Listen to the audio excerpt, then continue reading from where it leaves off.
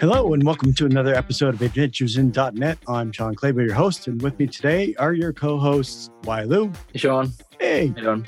Hey, good. It's almost the longest day of the year for me. Shortest day for me. me. It's like almost, it doesn't get dark where I'm at, almost like 9 p.m. And it's like light is up at like 4:30 or something like that. You know, one day I'd like to retire and then have like 6 months of the year where I live in a place like that. And then when it becomes like, it gets dark at 5, then fly to the other side of the world in my other house. And, I love that. That's awesome. I hate finishing work and it's already like pitch black. So. Yeah, I know what you mean. And your other Caleb Wells co-host. He's he's ready to bat down the hatches. He's got a storm coming straight for New Orleans. Yep. Yeah, we have a tropical storm. Well, it's already here. We're just getting the outer bands, but supposed to get 8 to 12 inches of rain, which, it's just another day in New Orleans, right? So it's all good. It's where I'm at. It's like dry as can be. And we just haven't had any measurable rain for quite some time. It is just so dry. The fire season, if it gets started, it's just going to be crazy this year. Fingers crossed that doesn't happen. All right? Yeah. Hope so. And let's bring out our guest, Kareem Janit. Welcome, Kareem. Whoa, thanks for having me. Hey. You're in the drought conditions with me, aren't you? Oh, yeah. I'll be friendly. All right. So, Kareem, why don't you tell us a little bit about yourself, how you got started in development and .NET, and then get into what you do now. When I went freelance, I was still only a few years into my development career. My first contract, I was paid $60 an hour. Due to feedback from my friends, I raised it to $120 an hour on the next contract. And due to the podcasts I was involved in and the screencasts I had made in the past, I started getting calls from people I'd never even heard of who wanted me to do development work for them because I had done that kind of work or talked about or demonstrated that kind of work in the videos and podcasts that I was making. Within a year, I was able to more than double my freelancing rates, and I had more work than I could handle.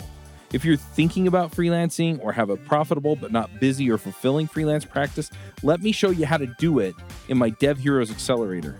Dev Heroes aren't just people who devs admire, they're also people who deliver for clients who know, like, and trust them. Let me help you double your income and fill your slowdowns. You can learn more at devheroesaccelerator.com.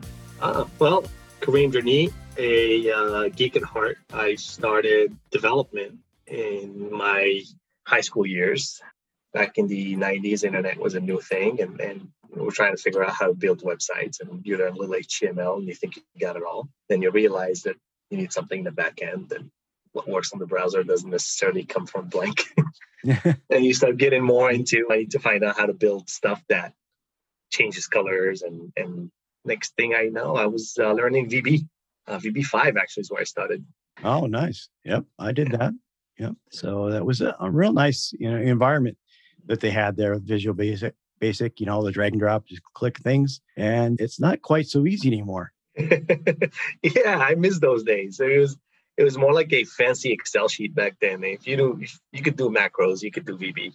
Yep. And it was a lot of fun. My very first comp sci class I took in community college was a VB, structured VB5 class, and that's really how I picked comp sci. That's what got me into comp sci at that point. Of course, later on you realize VB is not used in any other future classes. It's all about C and Java, but but it gets you into the mood, and it really gets your juices flowing. So that's pretty cool.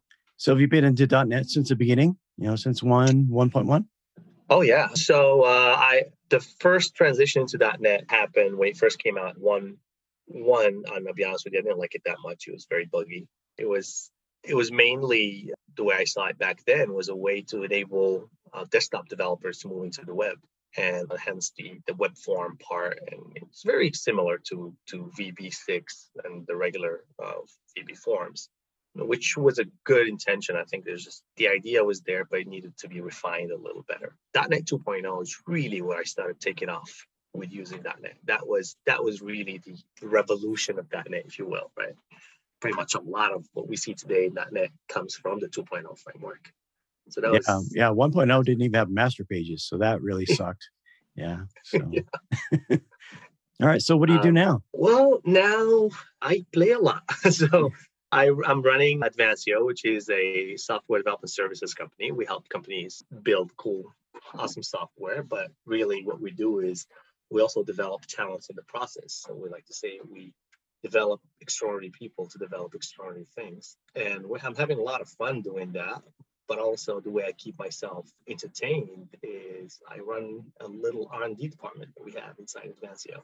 So that's how I get to play with the new stuff that come out, and whatever me and the R&D team deem that it's worthy of a prototype or some kind of a product that's worthy of market, then we kind of go ahead and build the POC and ship it out to the market. And we have a few products out there in the market right now that were born from the R&D department. So that's my tech life. And then the other one is my business life. I'm just running a company, and we're in 3 different countries right now as far as physical locations. And then our workforce is distributed across, I think, 10 or 12 different countries. So it's very challenging keeping up with international laws and regulations. But my hobby is to code. So I tend to do that a lot still. So how did COVID-19 impact your business and your development teams? Yeah, it's been a very, very interesting trend. I think on the one hand, business-wise, COVID-19 has really accelerated people's adoption of IT and digital transformation in general. All of a sudden, it's like people woke up one day and realized, oh crap, we need to go on the cloud. Or I need to be able to work from home, or if my employees get sick, I need to be able to have business continuity, which, similar to a lot of IT companies like ourselves, have really seen an influx of business, which was great. The way it affected the development team, on the other hand, is that it created a very, very big demand for talent. I'd say even a surge for talent. And what that did is it started creating instability in workforces. And we're not the only ones. A lot of IT companies have experienced that. And with the remote work now, your job market as a developer is not just your neighborhood or your city. Now it's like the whole world is your job market. So that's created a lot of instability in the workforce in general.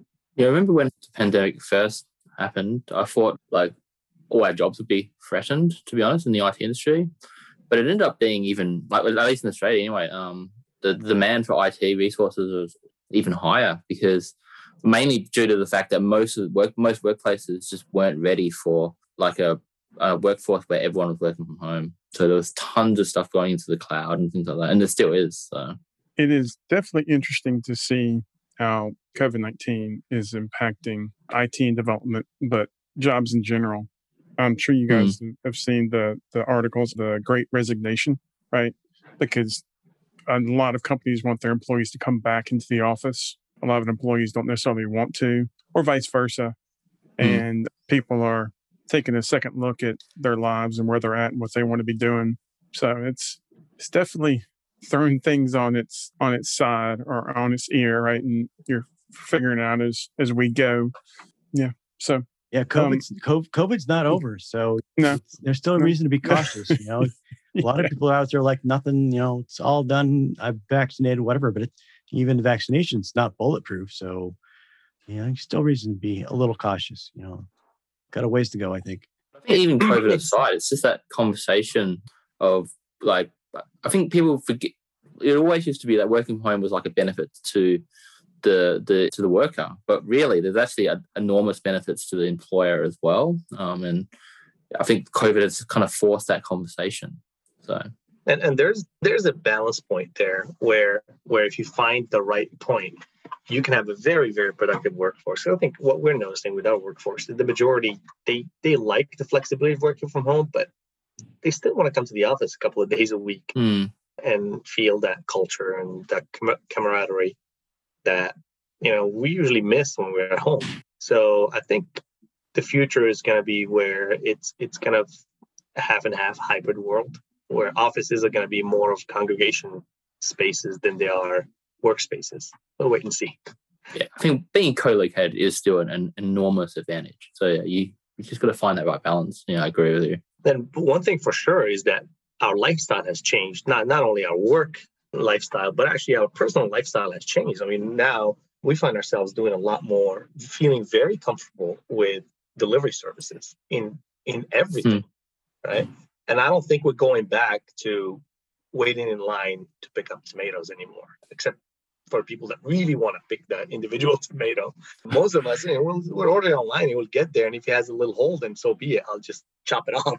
And then you're looking at, for example, before COVID, not all restaurants had an order online page. A lot of restaurants didn't even have a website. Now, like the little shack around the corner that sells hot dogs has an order online page, and you can get it through Postmate, Uber Eats, or Grubhub, whatever it is, right? So those are the kind of permanent impacts that I think COVID is going to leave in our society. And guess what? Every single one of those permanent impacts needs developers to continue running that kind of business. So we're in a good industry, and it seems like we have a good future ahead of us. In your experience in this past year or so, what developer has been most needed, or where do you see the most growth in the development sector? Yeah, for old school guys like myself, the word full stack didn't really exist. It was just a developer. You did everything from databases all the way to the color of the button that you're clicking. And then with the technology getting so complicated and the separation of duties and the multi-layer architecture, like people start getting better at one layer than the other, right? And they were scared now to the front end, the back end, the database, and all that. I think we're back to this place where people want full stack developers for the simple reason is that now you see a lot of small teams. You see a lot of 1 or 2 people teams. They need to be able to develop a lot of features for a small business. Now it's not unusual for what's considered small to mid-sized business to have a developer or 2 on staff, but they can't afford to hire single discipline developers all across. So I think full stack developers are going to continue to be on demand in the future just because of the size of development teams that we're seeing today. Well, and as a full stack developer, whatever that means, right, top to bottom, it's definitely provided me more job opportunities because I do have knowledge or strengths in multiple areas, right, based on what my prospective employer needs. But I really enjoy the .NET space, right? Well, we're doing a podcast on .NET, so of course, right? But I'm actually moving jobs in the next couple of weeks, and I'm actually going to be focusing on Blazor for the front end. So it's going to be .NET all the way up and down the stack, which is going to be great. It's be able to focus on the C# side of things. What do you think are some of the benefits of being a .NET developer in going into the future? I think that, for me at least, from both technical and a business perspective, is having the support of a strong organization behind .NET. Yeah, Microsoft's gone through a lot of lengths to make it, to open source it and freedom of information, all that stuff. It's pretty cool what they've done. They made the barrier of entry very low for anybody, right? So now students are getting to .NET Core and VS Code and doing all this stuff. Whereas the cool stuff before, you needed Visual Studio Professional, and not everybody could afford to start. That's why there's not a lot of startups that started in .NET in the past. Whereas now you see more and more of them doing that. The advantage is because of that support from Microsoft. Microsoft's done a good job at trying to keep the stacks together, right? So Blazor, for example, is a great example. Angular, great, but React is wonderful. But these JavaScript frameworks are just one more thing you have to learn as a developer, right? Where if I keep it to you in one language, the biggest thing they did, Microsoft, back in the day was C#. C# is amazing because now before it was all VB. You could write ASP in C#. ASP had to be in VB, right? And then you realize that they invited all this C-based languages and Java-based languages developers to join the ease of use and the quick development platform that .NET had. It was very powerful. So Microsoft's always reinventing .NET, always making sure that as a .NET developer, you're going to continue to have a job. I think that's the biggest advantage that .NET developers have today. Is the market for .NET developers, is that growing? Is it a good pace still? The market, I wouldn't say it's growing. Obviously, it's big enough as it is. There's Java, .NET. What we see now, the hot trend, of course, is the JavaScript framework. And it's mainly because of, like we talked about earlier, it's the open source mentality. It's pretty cool. They're good frameworks. Node is an amazing framework. React is an amazing framework. But I do think that what Microsoft did is, again, for the framework to succeed, you have to give it the ecosystem. They've done a wonderful job with Azure. And with all the stuff that you can do with C# today, like AI and pretty much anything that you had to learn something of Python before, or you had to learn JavaScript before. Blazor is a great example, right? You don't need to learn JavaScript. If you can just continue doing stuff in C#, and you know for a fact that Microsoft is going to give you something to kind of be able to compete and develop programs that clients want. And for that alone, I think Microsoft would continue to keep, C# is going to continue, and .NET in general is going to continue to have a good market share in the development space. I know some friends who do PHP, and their companies are actually trying to transition away from it because they feel like it's a dying language. And I don't know if that's necessarily the case. Maybe it's slowly losing popularity, but and of course, right, maybe this is hubris, but I don't see C# going anywhere anytime soon.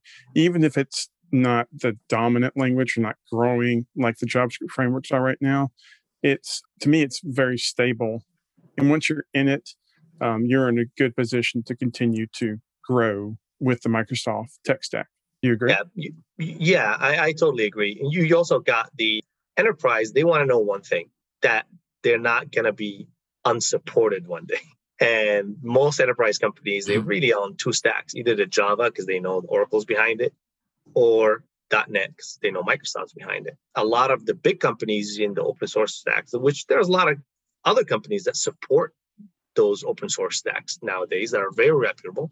A lot of those companies, usually they adopt them at an early age when they're startups. And by then, if you have a good infrastructure, you have a good architecture, everything's working right, there's no reason to don't fix what's not broken. So they stay on those stacks. But I think Microsoft and Oracle are always going to be there to support big enterprises. And for that reason alone, just like AWS and Azure are going nowhere. As long as those two are alive, I think .NET is going to be alive as well. Yeah, I think that's pretty true, actually. And I think we should preface this conversation with the fact that, this depends heavily on the industry you're in, and also even the town you're in as well. Like where I am in Canberra, it's a pretty heavy .NET community, just because it's mostly government. Government generally does use .NET, and also using Azure as well with the Office 365 suite, So, but it might be different elsewhere, and in different industries. That's actually interesting. Why? Because in New Orleans, I'd say it's probably 75 .NET, 25 Java. Of course, there's plenty of other things, but when you're talking about those two. But then when you go to my hometown, Jackson, Mississippi, it's like 90% Java. Right. Okay. So, I think it's definitely your location and your area can definitely determine which one is more viable depending on where you're living. So it comes down to talent as well. A language dies when nobody wants to learn it, and when you can't find anybody to work in your language. Now, the language we'll be talking about, .NET, Java, JavaScript, they're all C-based syntax languages. So they're very, very similar. It's easy for developers to switch from one to another, which actually the three of them together is their own strength. Whereas that's why there's very, very few people that know, in comparison, right, Python or Ruby or even PHP as it goes right now, is just because the learning curve to go to that space is even higher, as opposed to expression semicolon next, right? So everybody does that. So I think that's another reason that will keep those languages going, also, is because it's easy to cross-learn them. So what things can people do to keep their .NET developers? There's a lot of things. We talked a little bit about working from home remotely, things like that. What are developers looking for today to stay in their jobs? That's a very, very good question. I think I had a different answer right before the pandemic. and right now it's more like a moving target. I think what's happening nowadays is, developers, they want growth, career growth. They want personal development. And I think that's still the case. They wanted that before pandemic. They want it after pandemic. I think what the pandemic did is it opened up doors, or sometimes valid doors where the grass is greener. And sometimes it's if not now, then when? Kind of, yeah, I'm just gonna go and try it because I can, because I'm working from home, because I don't have that. It's kind of a mitigated risk at this point, right? Worst comes to worst, I can always go back and find a job in my industry or my neighborhood or something like that. So I think there's like a lot of trial and error going on with the talent pool nowadays, and that's why you see. I don't know if you guys have been hiring recently, but back in the day, well, before pandemic, anybody who jumped ship after a year was like a red flag, and like, all right, no, we can't look at that. Well, now we're seeing people jump ship after 3 months, after 6 months. I mean, what can you possibly learn in 6 months that will help you develop your career? Or what could you have possibly learned in 3 stints of 6 months each that made you realize that none of those 3 jobs you had are the right job for you, right? So I think right now we're in a very volatile talent market, not really job market, but talent market, because the job market's there. There's plenty of jobs in the market out there. The talent needs to kind of realize that it's okay to experiment for the first few months, but eventually things will settle down and we're going to go back to normal, whatever that new normal is. It might be a hybrid like we talked about earlier, but we are going to go back to normal. And then those very same red flags are going to start appearing, flags about commitment, flags about wanting to learn, about self-development. Stability really is what every employer wants to know. Nobody wants to hire a developer, I don't care how good they are, that will stay for 3 months and then leave. It is because it takes about 3 months for anybody to be productive. So here I am as an employer, going to invest in you for 3 months. When you barely are good, then you're going to go somewhere else for whatever reason, for more money, for a cooler technology, for whatever the reason is. I think it's important at this stage of the pandemic, as we're getting close to the end of it, to kind of start hankering in and decide now I need to start building that stability in my resume, and playing is over. Let's build my career all over again. In your experience, what is a good time period to be working at a company? I think this is something that we've talked about previously. I think, right, why, I think, and correct me if I'm wrong, why every 4 years or so, right, you look at your options because you may want to learn a different skill or a different job. I know me, when my wife married me, she's like, you change jobs way too often. And she's gotten used to it. And depending on the company and my position where I'm at, I've been in a job 1.5 years. I've been in a job 3 years. Where is that sweet spot, so to speak? I think being on both ends of the coin as an employer and an employee. I can talk to you about my personal career. For when I first started, what was important to me was learning and learning fast. And eventually I wanted to become an architect. I wanted to design cool things. To do that, I just needed to be challenged. So as long as you're challenged, I think the answer should be that. As long as you're challenged and you're reaching a milestone in your career, it could be the same job. I've been in the same job for, I think, 10 years once. I went from a junior programmer to a director of development. And that's not a bad career when you go from managing yourself to managing a team of 30 or 40. I could have done that in different jobs probably, but staying in the same job, I think the advantage of sticking in the same company is that you earn the trust of the business folks. And that's one of the things that developers don't think about. When you earn the trust of the business folks, then you start being brought into business decisions. You start to understand the why you're asked to build what you're building. You start to have input into technical requirements that are 100% business, right? And then that opens you up as a developer to become an even better architect and a better developer as a whole, because now you can fill in the blanks on the business side, not just in the technical side. Whereas if you jump companies, what happens if you're a company for 2 years, I think minimum 2 years, because what happens, nobody can learn everything there is to know about that particular product in less than that. I mean, unless you're bored or it's an opportunity you can't pass on, which a lot of those tend to come right now with the pandemic.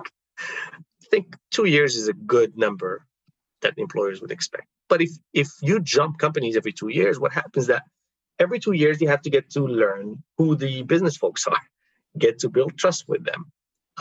They're not going to let you in those business requirement meetings at first.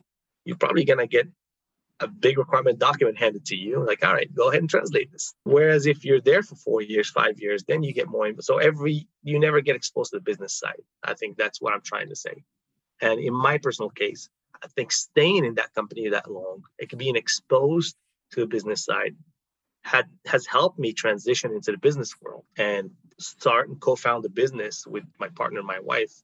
We did that 10 years ago. That she's in the business side 100%. I'm the geek, but it has helped me get to the point where I can develop a business that I love, not only because the fun part of running the business, but also because I run a business in technology, which I also love. So you take your hobby and you make business out of it. And I couldn't have learned that if it was not for the interaction with the business folks, to be honest with you. Hey, folks, if you love this podcast and would like to support the show, or if you wish you could listen without the sponsorship messages, then you're in luck. We're setting up new premium podcast feeds where you can get all of the episodes released after Christmas 2020 without the ads. Signing up will help us pay for editing and production, and you can go sign up at devchat.tv/premium. I must be an odd developer because I was at my first real development job for 17 years. And I've been at another developer job for coming up on 7 years. So, and I have no plans on, moving soon. I like what I'm doing and where I'm working and things like that. So I guess maybe because I'm older, I don't feel that need to jump around and try to play the salary game or anything like that. But I don't know. What you said, Sean, yeah, every 4 years I do look at my options and go for a change, but that doesn't necessarily mean to actually find a different job.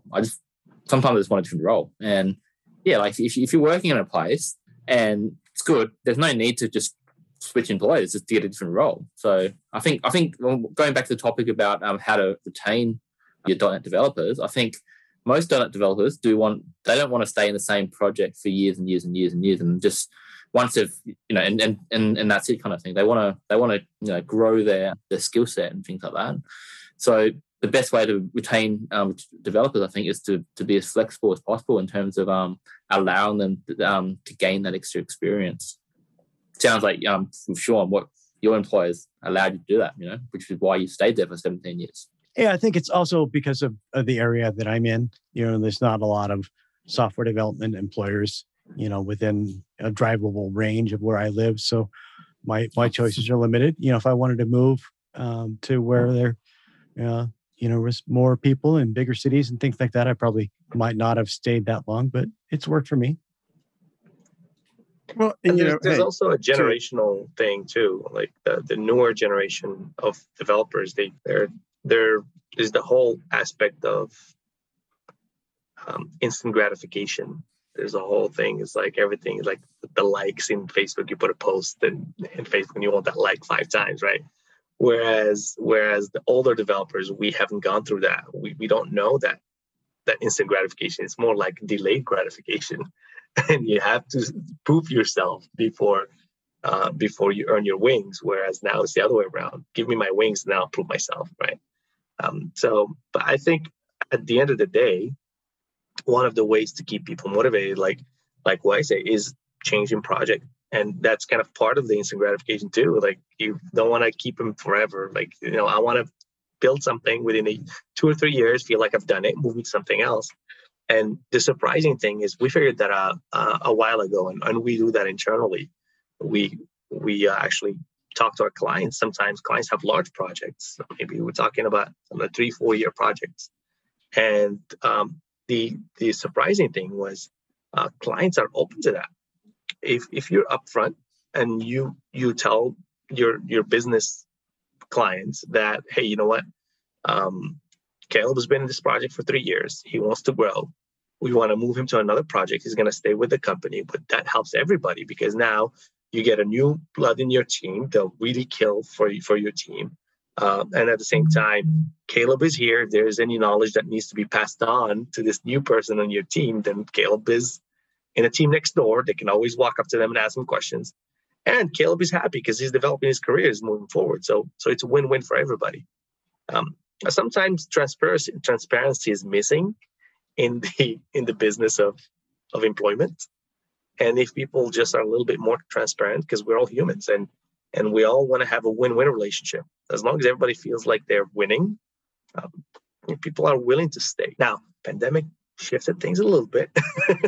But I do think that the concept of human interaction is the same with or without pandemic. The water might be murky a little bit, but it'll settle down. Yeah, I do think it's interesting to see I think Sean and I are on opposite ends, and I don't think either one of them is necessarily bad. Like for me in particular, I definitely come from a non-traditional background. My degree is in graphic design, so I'm self-taught in all the job learning, and I think part of my job changes have been to, like you said, grow as a developer. But most of the companies I've worked for have been privately owned companies with a specific product, right?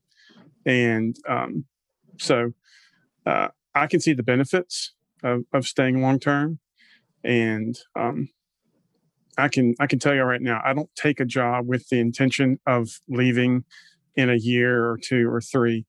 But I'm also, I guess, at this point in my life, and I'm honestly, I'm old school. Like, I'm 45. I'm not like some young kid who's bouncing around, but I'm comfortable with making a change if the life circumstances dictate. Right. And I think, like you said, pandemic has dictated a lot of those life changes, especially for me. So yeah, and I mean, you change job every 3 months, though. Do you? No. Well, like you said, I mean, it takes you 3 to 6 months just to get up to speed. The only time that I have changed jobs in a very short period of time, and they're not even on my resume because they were so short, is that you get into a toxic work environment, or you get into a company that is not on the up and up, which unfortunately I have had that experience.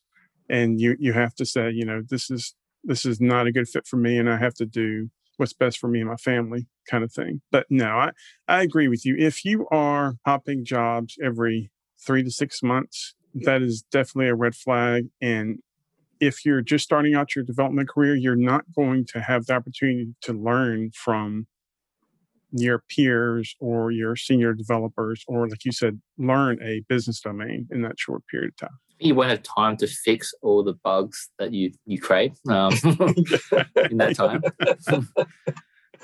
Exactly. Yeah. Now, what I mean, having developers understand the importance of stability. I think it's very important. It's very important for them to know that it's about staying in one place. Now, sometimes career growth is not there. Like we talked about this new trend of smaller businesses that will only hire 1 or 2 developers, right? They have enough work for them, but that's like that developer is going to get stuck in that small business forever. And what happens, they'll get bored and they will leave, and then the small business is stuck with nobody to do the knowledge transfer and all that. But that's where companies like ours come into play. You hire developers through us because we can rotate them to different projects as they get bored, and we ensure the knowledge transfer. So there's solution to those small companies out there, and that solve their knowledge continuity, but also solves the problem of developers who are stuck in small project and not knowing what to do next. So there's a nice little medium there that we came and we're solving right now. But it's one hand cannot clap. Everybody needs to know that value, that it's important for developers to stay, and it's important for businesses to take risk on small teams because they go hand in hand, right? Because we don't want to discourage small businesses from hiring developers just because, well, I don't want them to leave in 6 months. No, that's not the case. They're not going to leave in 6 months, but there's ways to keep them engaged and maintained. So, of course, we need those small businesses or mid-sized businesses to invest so we can continue having a job too. So it's a two-side equation. So what are some of the extra skills that a developer needs, besides, being able to write code? There's other skills that employers find beneficial to have as a developer. It depends on how big the team is, but I can tell you, every developer needs to communicate very, very well. Effective communication is key to a successful developer. What you'd find out is most of the bugs are misunderstandings of requirements. It's not because the developer is not smart or equipped or adequate enough to kind of solve the technical problem. They probably didn't understand in the first place, or they had an assumption there somewhere. So communication is key. Number two, and this is missing in a lot of developers, empathy. Developers, myself included, at an early age, they easily get mad at users for not knowing how to use the system they built for them. And then every bug is defended as a user error. Empathy will go a long way. Just put yourself in a position to ask, okay, if what he's saying were to be true, where would the issue be and what can I do to help him or help her? I think that's a very good way for developers to grow, because empathy is the key to personal growth. And the last part, I would say, just get more interested on the business side of things. Developers by default are really good engineers. They're really good at solving problems. Unfortunately, we kind of cornered them into technical problems. They could easily bring value into business problems or rework problems. Learning a little bit about business will go a long way. I know a lot of developers that are building accounting softwares or billing software. I mean, it wouldn't hurt taking an accounting class or a finance class while you're doing that, so you can understand the concept of ledgers and balances and all that stuff.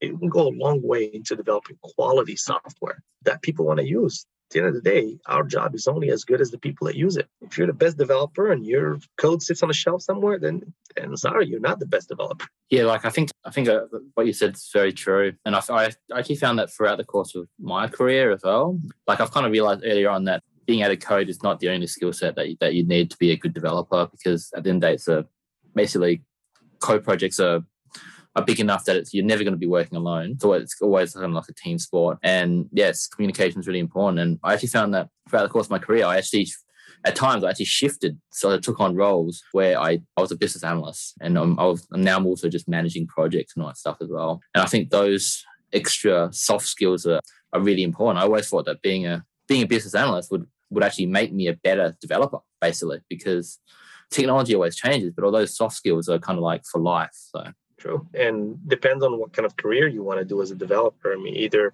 take the managerial role and lead a team of developers, or continue to take a technical role and become the subject matter expert at certain aspect of tech. You need to be able to communicate, whether to manage the team that you chose or whether to communicate your findings in your expertise. So yeah, you can't live without it. All right. So is there, we're kind of getting towards the end. Is there any last questions or things that we should cover, Kareem, before we get into picks? I think that's about covers it. I think it was very nice talking about talent and tech and career growth and personal development growth. And at the end of the day, we're just trying to build characters that will help us build futures.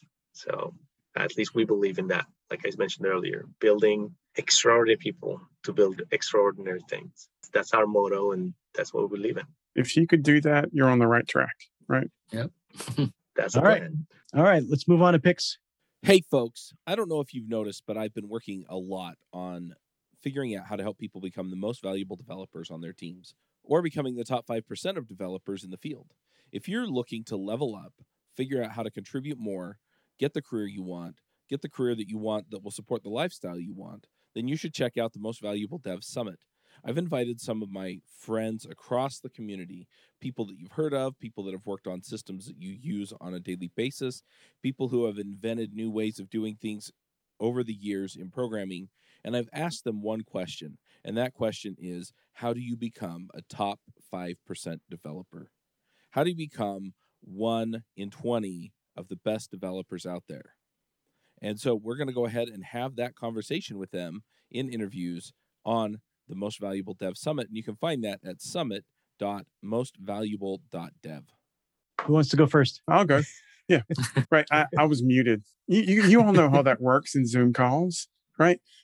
So I've been taking a little time to catch up on some TV shows or pick up some new ones. And I just started watching, it's a fairly new Netflix show called Sweet Tooth. Oh, no, you took my pick. Oh, seriously. That was bound to happen to someone. Well, hey, That's awesome. What are the chances? So I can pick something else. No, just have it's just a double pick, There you go. Yeah. Hey, it's that good. We both picked it. But yeah, it's post-apocalyptic, which is funny in this day and age. But it's got an interesting, interesting twist, and it's well done. good cast, good story. So Yep. Hybrid people, the main story is about a boy that's, half human, half deer. So I've only gotten through 2 episodes. How far have you gotten, Caleb? 2 episodes. I think you guys should set up a Netflix party and watch it together then. we really should. We all need to spend more time together because I don't feel like we do enough of it, really. And I do mean that. All right, what's your pick? So my pick this week is an app that I have on my phone. So it's called Music X Match. It's just an app that basically listens to your notification. I'm not sure how it actually does it, but I'm guessing it's your notification. And then if you're playing a song on Spotify or Amazon Prime or whatever you listen to, it'll figure out the song and then give you like access to the lyrics, I guess. And then you click on the notification, it just shows you essentially like the app when it shows you like line by line the lyrics. So yeah, I thought it's kind of cool if you want to sing along with songs. I do sometimes. All right, cool. All right, Kareem, what are you interested in these days? That's funny. A few things. I guess on the business side, I'm really excited about this R&D app that we just launched. It's a Mexico insurance app. I live in Southern California, so a lot of people drive up and down Mexico border. And when I did, I just hated stopping by and buying car insurance from a broker. So we developed this app that allows you to kind of buy it while you're driving and you just cross at any time of the day. So that was pretty cool. We called it La Segura app. And then I'm assuming you have a passenger. So the driver isn't. Yeah. Are you covered if you have a crash while using the app? Actually, conversation AI is next. You'll be able to speak to it and buy it. So that's actually, we're working on that right now. Nice. And then on the personal side, what I really love, I love sports. I'm a big soccer fan, especially. So I'm watching the Euros and baseball. The fans are back on the stadium. So now I'm watching sports in a whole different light. So I'm loving it. Just love having the fans back. So that definitely going to be my personal pick. Nice. All right. So Kareem, if our listeners have any questions and they want to get in touch with you, how can they do that? What's the best way? Best way, just reach me out on Twitter at Jernit, my last name. On LinkedIn, Kareem Jernit. That's Jernite. Jernite, Kareem, Karim. Yep. A lot of people pronounce it Karim, but it's Kareem.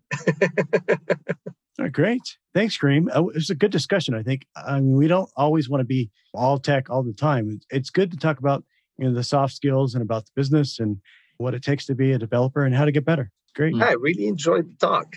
Very nice talking to you guys. It was very friendly and very easy. You made me feel very welcome. So thank you. Great. Thanks. All right, guys. I guess that's it. We'll catch everybody else on the next episode of Adventures in .NET. Bye, y'all.